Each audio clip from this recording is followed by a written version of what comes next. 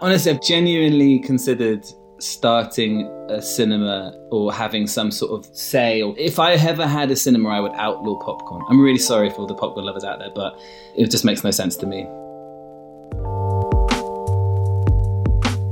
Hello and welcome to This Is My Cinema, the podcast from the British Independent Film Awards that explores the lives of filmmaking talent through the cinema experiences that shaped them. I'm Rihanna Dillon. And I'm Michael Leader, and together we like to take our guests through the sticky carpets, the red curtains, the folding chairs and the popcorn buckets that made them who they are today. And along the way, we're curating the perfect cinema trip with them as well, from Harris Dickinson's local favourite, the Close-Up Centre on Brick Lane, to Adil Akhtar's magical dream palace on the shores of a lake in New Zealand. We're travelling to a lot of cinemas on this show.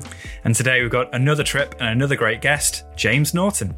I have been obsessed with James Norton. I didn't tell him this for about 10 years. I loved him so much in Happy Valley as Tommy Lee Royce, where, you know how with like Jamie Dornan and with James Norton, with The Fall and with Happy Valley, there was like a sort of a period where people really fell in love with murderers. It was a very dark time for British TV, but they were very beautiful. He's also recently been in The Nevers as Hugo Swan, who is this very louche owner of a brothel. So I've really loved his performance in that. You might also have seen him in Lady Chatterley's Lover, McMafia, The Trial of Christine Keeler, which was excellent. And on the big screen, he has great little supporting roles in films like Little Women, Mike Leigh's Mr. Turner, Belle. He's also got a brand new release that's in cinemas right now called Nowhere Special, which we'd recommend you check out. Absolutely. I loved Belle. I think there was so much in that film. So yes, I am very excited to talk to the lovely James Norton. James Norton, thank you so much for joining us on the Biffa podcast. So, what we do with every episode is we give our guests free reign of the cinema for an evening to show us whatever they want. And if a certain cinema comes to mind, it can be any cinema that they want as well. So, what's coming to mind for you? What film would you like us to watch? Are we starting with film? Okay. Well, so I was thinking I should probably say something really sophisticated, but I'm sure everyone does, don't they? Biffa, you immediately get a little bit intimidated. So I was thinking, like Space Odyssey or something. I was thinking about the more erudite answer and going through all the kind of versions and possible options. And do you know what I ended up thinking? The film I want to watch in the cinema is Hook. Yes, that is a brilliant choice. Why Hook? Well, has it been? I don't know when it was last in a cinema. I watched it a couple of years ago and it was so good. It's such a good movie. It chimes with the time in my life when I think I was just recognizing cinema, storytelling and all the value that it has. And it's an amazing movie. And the performances, Dustin Hoffman's performance is unbelievable. It's a brilliant movie. And one of the best things about being a kid, it's got, beautiful, happy, heady moments of kids flying through the air.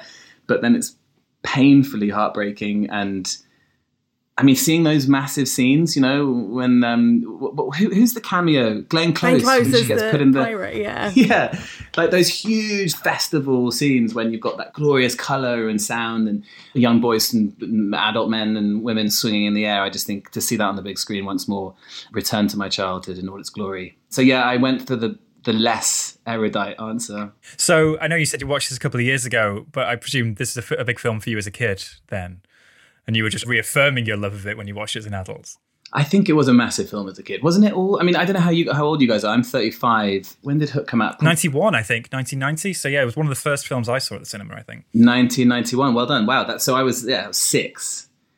And I think I would have seen it in the cinema. But yes, definitely one of those early memories of watching a movie and being so taken by it. I remember seeing the scene when Robin Williams' son is banging the baseball against the plane window. And he's like, "What's wrong, Dad?" And I remember feeling this terror being on that plane with them. And even though I probably didn't understand the science of getting whipped out, the pressure in a cabin suddenly decreasing. But I definitely remember feeling that particular scene for some reason, feeling it very viscerally. And I guess, it must have been those early days when films and storytelling started to have the kind of impact which it's continued to have. And it's got Robin Williams and, what a cast. So Hook, you're all watching Hook. The trailers will be all my friends and family's home videos, because also I've always thought that would be quite fun to show all your crappy iPhone videos on the cinema screen, and maybe have like a hit and miss. Everyone can throw in a video. That's my trailers. I love that. I love that you've given us the whole experience. It's not just the film. You've thought about this. And, like the atmospheric music that they play just before when you're just waiting. Have you thought about that? Wow, we're going into detail here. Would I have any atmospheric music? Mate, what's the music and hook? I need to go away and feel the whole holistic experience. You're going to ask me about food. I know that, I think. Yeah, we leave that to the end because that's the big one. Okay, that's the big controversial question. But I suppose, do you have a cinema in mind? Clearly you went for a film that was close to your youth, perhaps. But what about the cinema? Well, this is why the food thing is interesting, because I'm going to contradict myself. But I'm going to say, well, both my cinemas are food orientated. Obviously the priority is the movie. But I have enjoyed, particularly on like a Tuesday afternoon. I used to live up in Haringey, and one of my favourite things to do when I was out of work, which is a lot as an actor, particularly at the beginning of your career, was go to watch afternoon showings at the Screen on the Green, the Everyman in Islington, because you could take one of those double sofas and there would be no one else there, and you could order a glass of wine. So I'm a stickler for quiet cinemas. So I love an atmosphere. I would love to watch Hook with everyone because we'd all be shouting Rufio to the rooftops, which would be glorious. But when it comes to watching a movie and the kind of movies I like to watch, I like I'm so antisocial. I like an empty cinema. And the only person who's allowed to eat is me. That's why the food thing is relevant, because I'm choosing a cinema which has food. The other cinema I love, having spent more time in New York, is the Alamo Theatres. Also, you can order your food. You have people running up and down taking orders. So I'm kind of mixing the cinema experience with food and wine, but as long as no one else is eating or drinking, because I can't stand the sound. But we'll get to that at the end. Wait, so something must have triggered that particular hatred of hearing other people snacking in the cinema. Can you remember one time when that really ruined a film experience for you? Well, we're jumping here, aren't we? Because we are going into the snack thing, but I hate popcorn. I hate anyone eating popcorn. Why would you have the noisiest snack in the world in every cinema in the world? I remember sitting with a friend, and he has this weird habit where he would not just place the popcorn in his mouth, but he'd do like 3 bites with his front teeth, and then throw it in. And I'm sitting next to him, and I've probably damaged friendships by asking people to eat quietly. I've taken friends' packets of Skittles and taken it out of the plastic wrapper and placed it in a box because the plastic, you know what I mean? I definitely have an issue when it comes to like noise, mastication, crinkling packets, heavy breathing. I'm just not very tolerant, and popcorn is the top of my list of intolerance because it's so noisy. So yeah, sorry, I sound like a real cantankerous Grinch, but that's where I stand with snacks. No, so this is your cinema. That's the title of the podcast. If you want to lay those ground rules, you can. And everyone has to enjoy it. Honestly, I've genuinely considered starting a cinema or having some sort of say. Or if I ever had a cinema, I would outlaw popcorn. I'm really sorry for all the popcorn lovers out there, but it just makes no sense to me. It's equivalent of whispering. And if people whisper for a movie, unless it's a movie like Hook where you're all allowed to just, get on board and it's like a festival sort of gig, anything which requires concentration should just be quiet, and noisy eaters are banned. We'll come back to food at the end for the big finale, but let's go back to the cinemas of your life. So you grew up quite far up north, right? North Yorkshire. I did. Were there any cinemas nearby? Was going to the cinema a thing when you were a kid? Yeah. So the main cinema I used to go to, where I watched the first movies of my life, well, the first one I remember, was mostly at a cinema. You're from Yorkshire, are you, Michael? No, I'm wrong side of the Pennines. Sorry, I'm Manchester. Oh, you're Manchester. Okay. So it was just outside York, a place called Clifton Moor, and there was a cinema there, massive multiplex, and that was where we used to go as kids and watch Beauty and the Beast, Forrest Gump, Hook. And then when our teenage years, we'd get a bus to Clifton Moor and spend the afternoon getting one ticket for one film, and then we would sneak into 15s and maybe an 18, catch like tiny fragments of movies until we got kicked out. That was my sort of main multiplex. And then my local town, tiny little town called Malton, has a one-screen cinema which fits about 60, 70 people, and they have a movie on a week. And that was always very special. There's an Italian opposite called Florio's. So I watched many a movie there, very sweet, and it's still going, independent, tiny cinema. And I really hope it survived the last 2 years, because they're obviously the cinemas we've got to be looking out for. But shout out to Molten Cinema if you're listening. So when you were sneaking in and out of all of these films and catching fragments, what were the films that you were watching that convinced you that this was your calling in life? It's funny, I wish I could say that there were movies at that time that had a light bulb moment where this is what I want to do. To be honest, my journey into this industry and this career I've been very lucky to have has mostly come through theatre, and most of those moments happened at youth theatres, and there wasn't that much crossover. There should have been more, and actually, I'm always advocating more conversations at drama schools in London should be, and they are bringing in film and television more and more, but that was where my foothold really in acting and performance and storytelling happened. My cinema going was always just wonderfully escapist and fun. And it was like our Saturday afternoon, we go and eat some junk food. And as I say, we would just spend the afternoon in the cinema. And it was blockbusters. It was mega blockbusters like Deep Impact and Armageddon. I think I probably watched them on the same day. I think didn't they come out at the same time? Yeah. I remember watching Deep Impact in the cinema, Independence Day, Twister. Those 90s, early noughties epic big movies were what was my fare. It was like multiplex and probably chowing down masses of popcorn. My love of good cinema, I'm not being disparaging towards great big blockbusters of old, but my kind of, I guess, education into a more sophisticated sort of cinephile space happened later when I was at university, when I became very close with a director who was directing me in theatre, but also had an amazing hold on film. And she was doing a thesis of MPhil on AIDS in the American stage, but also in relation to movies. And she introduced me to incredible filmmakers, and we watched, it was quite cliche, because at that time it felt like, it was very pretentious, but it was all, like Larry Clark and the Angels in America HBO 3-parter. And I remember a film she introduced called Open Hearts, Susanna Bier, one of the Dogma movies, which just really struck a chord. And that was when I started to really open up a love of independent cinema, and much later. And that was kind of coincided with this moment in my life where I went, actually, maybe I can do this hobby I've always had for real and take it into a proper career. So I owe her a lot, that girl, Libby Penn, she's called. So if cinema was just escapism for you growing up, what was it about those films that opened your eyes, that you found in those films that you hadn't seen before? I mean, what is it? It's the transporting your life in that hour and a half, 2 hours of sitting in that darkened space. And particularly for me, I was growing up in the countryside. I didn't really have much access to big cities.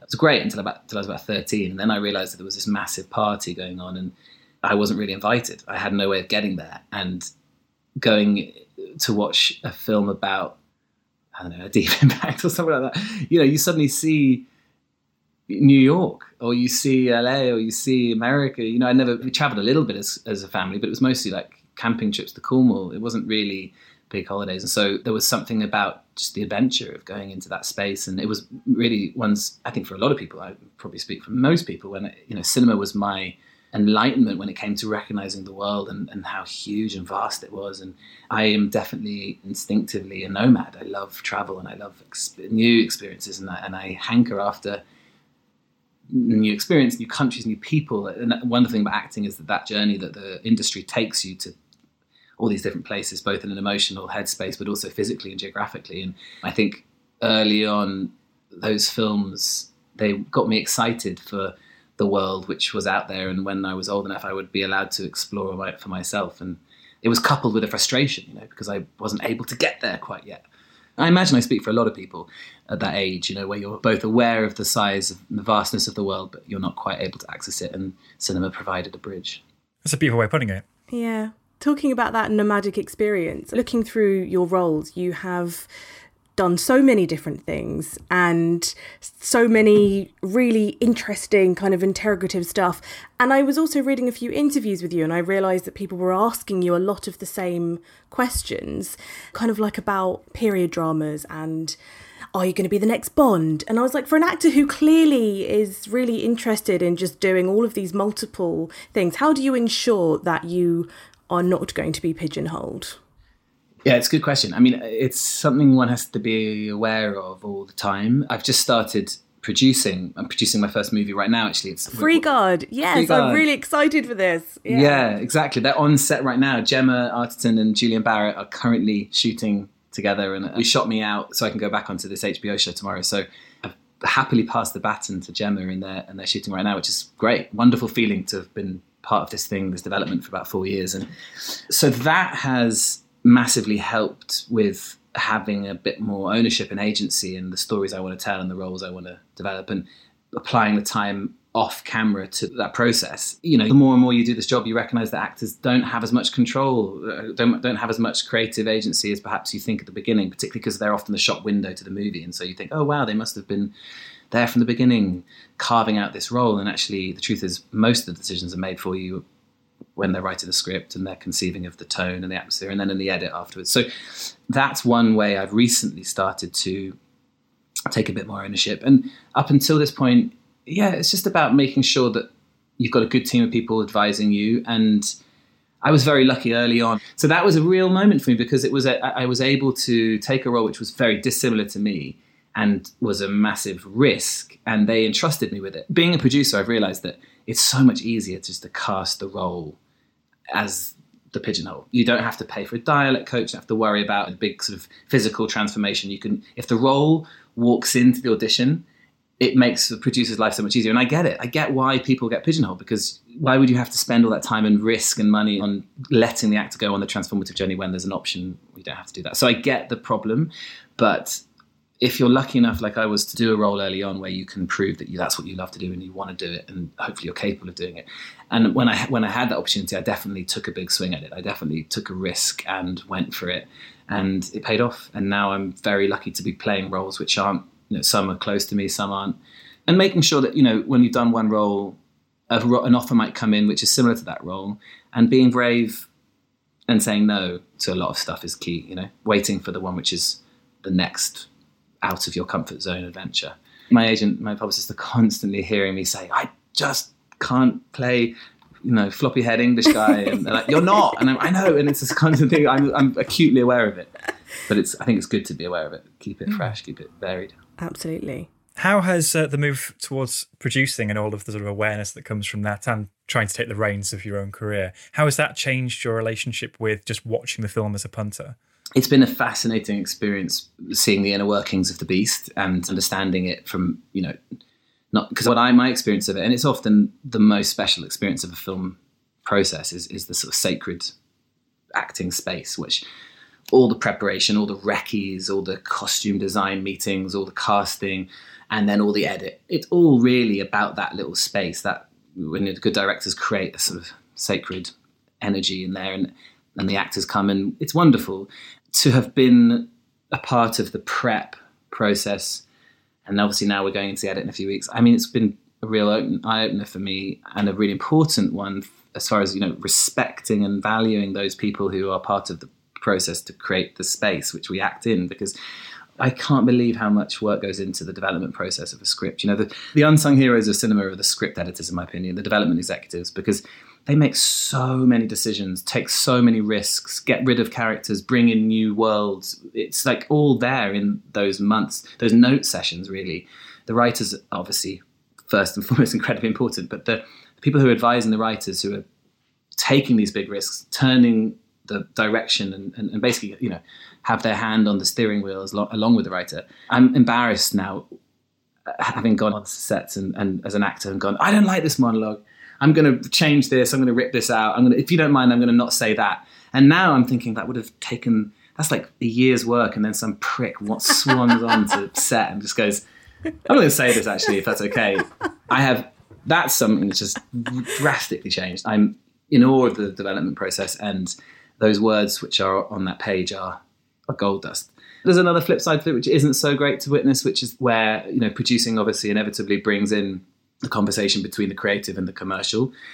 And having now had a look behind the curtain at how a film is financed and how important it is for the money, the people who invest in that money, they need to safeguard that investment. And so they put a lot of attention into bankability and annoying with things which feel they would compromise the creative. I guess I knew it was there and it was inevitable to have to confront it, but to actually be in the room and have conversations about actors and have numbers next to their name attributed to bankability or financing or how much money, one actor will bring in more money than another actor. That is difficult to stomach as an actor because that there are many conversations which have been had and are going to be had where your name is going to have a number next to it. And that arbitrary, demeaning, metric has nothing to do with your capability as an actor. And it often defines whether you get the role or not. So that's been depressing and inevitable. I guess, hopefully you can try and make movies where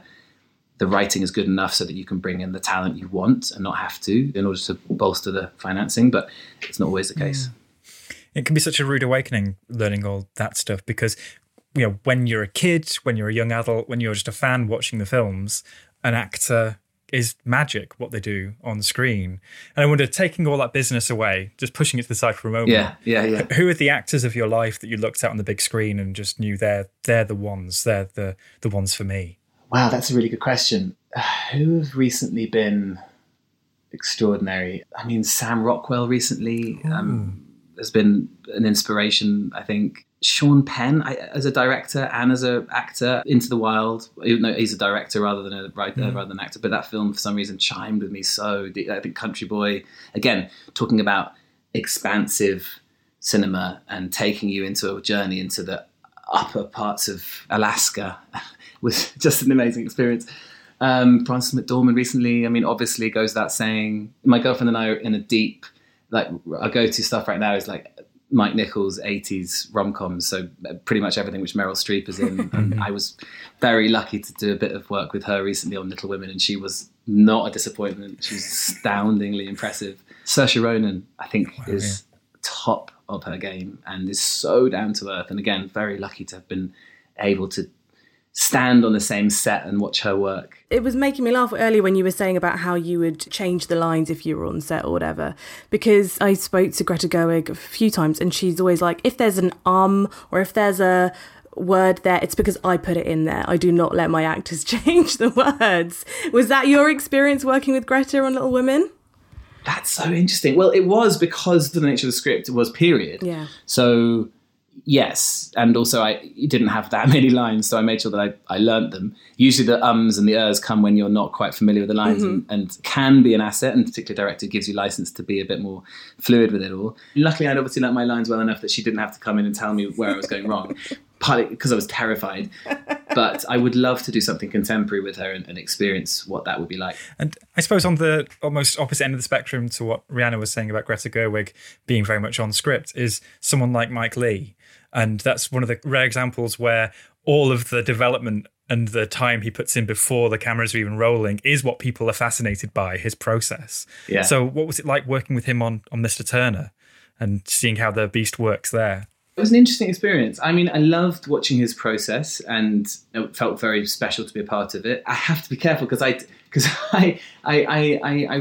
an amazing thing to go through. Like having 5 months or something of preparation where you build a character and the process is extraordinary. He's also quite secretive about it. And he does say to you early on, keep this relatively quiet, although everyone kind of knows what his process is anyway. But it's bizarre. You spend hours walking around a massive room trying out different idiosyncrasies and movements and whatever they might be. And he sits in a corner with a clipboard and he'll sort of note and then you discuss it afterwards. And it is as you'd expect, if not more thorough. It's hard to believe how thorough it is when you compare it to other movies where you're lucky if you get 3 or 4 days of rehearsal. To have 5 months is insane. My only question about the whole Mike Leigh process, and I think I'm not the only one who said this, is that there's a Mike Leigh kind of dream scenario where you get to build this amazing character and then you get to let them live and you get all these improvisations and you can throw them into these worlds, whatever the world might be, whatever the scenario and the circumstances, and you're empowered and ready to improvise and go. That's an amazingly empowering feeling because I don't think I've ever felt as prepared as I did on a Mike Leigh set compared to any other job. The Mike Leigh casualty is when you don't get to do that. And that happens a lot with his process. So you build this character and then you don't get to let them breathe or live. You know, I did months of work and then I shot the scene for about 2 hours and I had one line and he directed me on that line. So all the work kind of was irrelevant. Now, I'm one example of what happened in a Mike Leigh process.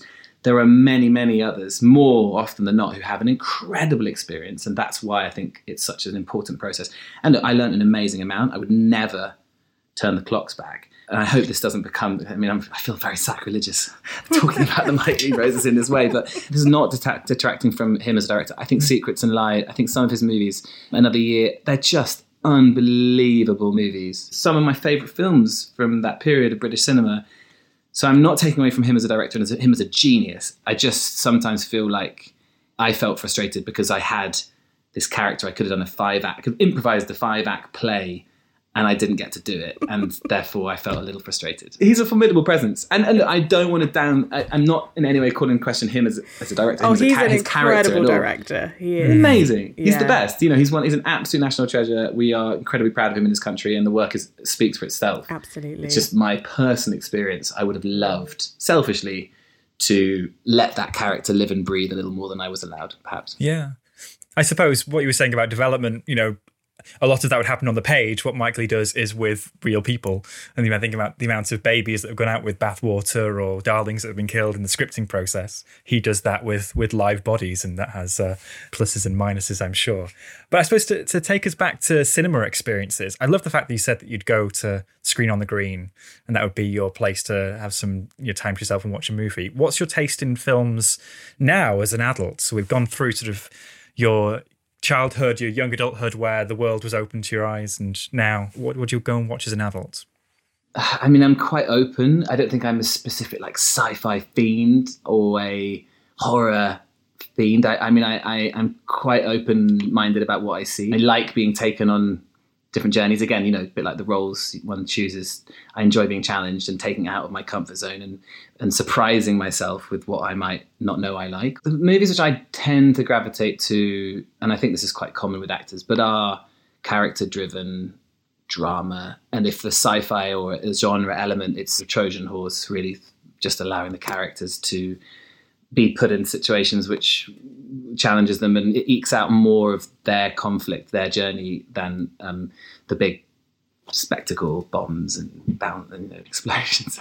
That's, I guess, why Screen on the Green on a Tuesday afternoon when no one else is there is my cup of tea, because it's funny, I said I grew up on the blockbusters. Nothing better than going to a massive blockbuster and, but that's a very different experience. And if I had the choice, it's the quieter movie, which Roger Lloyd Pack put it beautifully once, where he was actually talking about American and British actors, but I think you can apply it as well to cinema. And he was like, I prefer to be drawn forward in my seat, and I want to be leaning and I want to be looking, trying to work it out and look behind the eyes.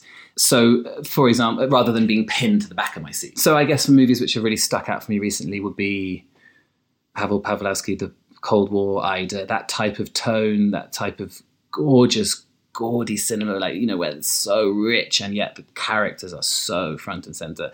What we love asking our guests is there a moment that you are so happy that you saw at the cinema and not at home on a small screen? I remember when I saw, and this is quite a bleak one, but again, it goes testament to what I love, that magic hour and a half in that quiet room.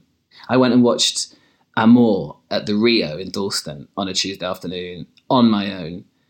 And I just remember leaving and knowing that my life had changed a little bit. And I had spent in that 2 hours, whatever it was, in the presence of something so profound and universal, and it was just so powerful. I'm so pleased I saw that in the cinema, but also it was quiet and it was reflective and it felt like a church, and it felt like we were we were in some way almost sort of at prayer whilst watching it. It was so sort of sacred. So yeah, that was an amazing experience. Boyhood. I remember the ending of Boyhood. I remember thinking I have seen something so special, and the experiment paid off so beautifully. That song at the end, Family of the Year, when he drives over the hills to college. It was just, I think it kind of coincided with a moment in my life where I had just done that journey, and So yeah, those two sort of stand out. I'm not really an IMAX fan, but I watched Free Solo the other day, the IMAX. Oh, wow. Watching those shots, those drones coming out, that was a real wow, cinema in its spectacle form can be unreal, because the vertical nature of those seats.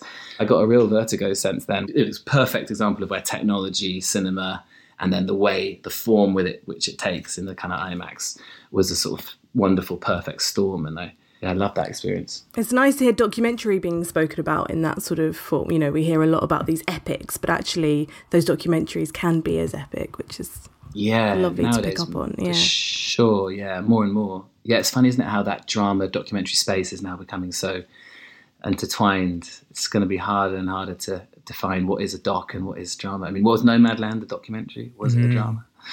Precisely. It's funny you mentioning Amour. That is definitely a film during which you don't want to hear someone rustling their popcorn in the background. So bring it all the way back to your food and the cinema experiences. I'm kind of understanding now you've told us a bit more about what you like to see in the cinema, why you would be averse to other people eating. But of course, we've got to ask the big controversial question, which is what you would like to eat. It sounds like we're going to have a spotlight on you in the back. What do you eat? We're not going to do that. But if you were going to take some food into the cinema, do you have your own tastes? If I'm on my own and I'm not with anyone, I'm happy to eat popcorn. But it's a good snack, isn't it? It's salty and it's relatively light and you can chow down lots. And there's obviously an association with the whole blockbuster experience.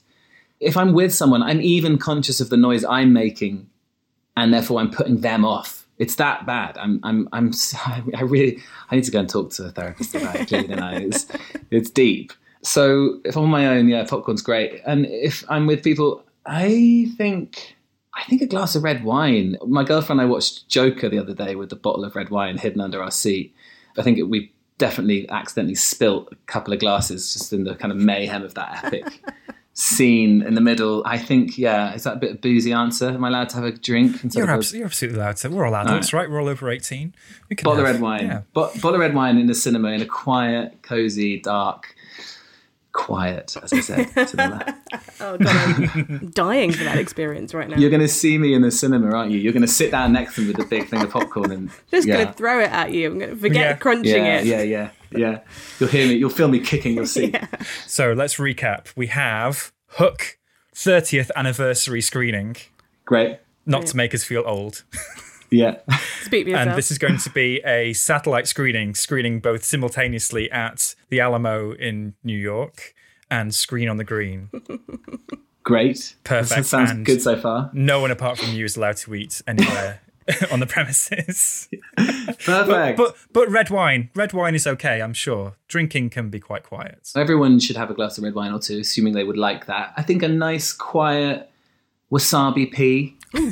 Well, that's quite noisy, isn't it? I mean, I'm just trying to think of a quiet snack which doesn't require too much crunching. Maybe a bit of beef jerky. Not very environmental. Anyway, we'll think about it, but let's go red wine.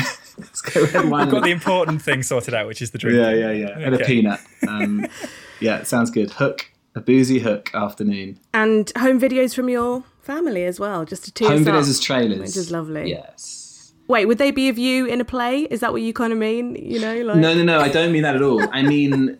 have some mean. I love the idea of going to a cinema and everyone, when you're like, you might go, look at this video of this moment when we were all together. And if all your friends and family are in there and you can just Bluetooth your videos up, it'd just be kind of fun to have a half an hour where you're able just to watch yourself on the big screen, but a home movie vibe, Christmas 1993, but on the IMAX or whatever. I just love the idea of my grandmother playing Scrabble on the IMAX. That sounds beautiful. James, thank you so much for joining us for this chat. I've loved it. Thank you both. It's been a pleasure. Thank you so much. That was wonderful. So that was James Norton. He is such a lovely, enthusiastic guest, really passionate about films, which is really nice to hear. But also, I really enjoyed hearing about him exploring other filmmakers, the kind of movies that he loves. So grew up, obviously, into big explosions and now loves a quiet drama. I love that bit about leaning forward, you know, I could really sense what he meant by that.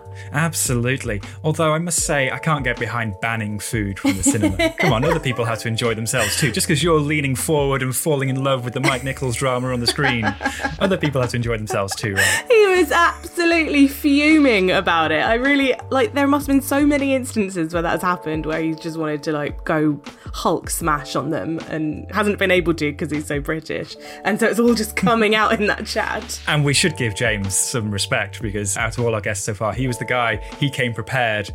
As we started recording, he pulled out a notebook, opened up, was flicking through the pages. He'd really thought this through. You can tell he's got into producing now. If our chat with James has got you excited to hear more just like it, then check back in our podcast feed for any episodes that you might have missed and subscribe to get the next one. Thanks for listening. Bye.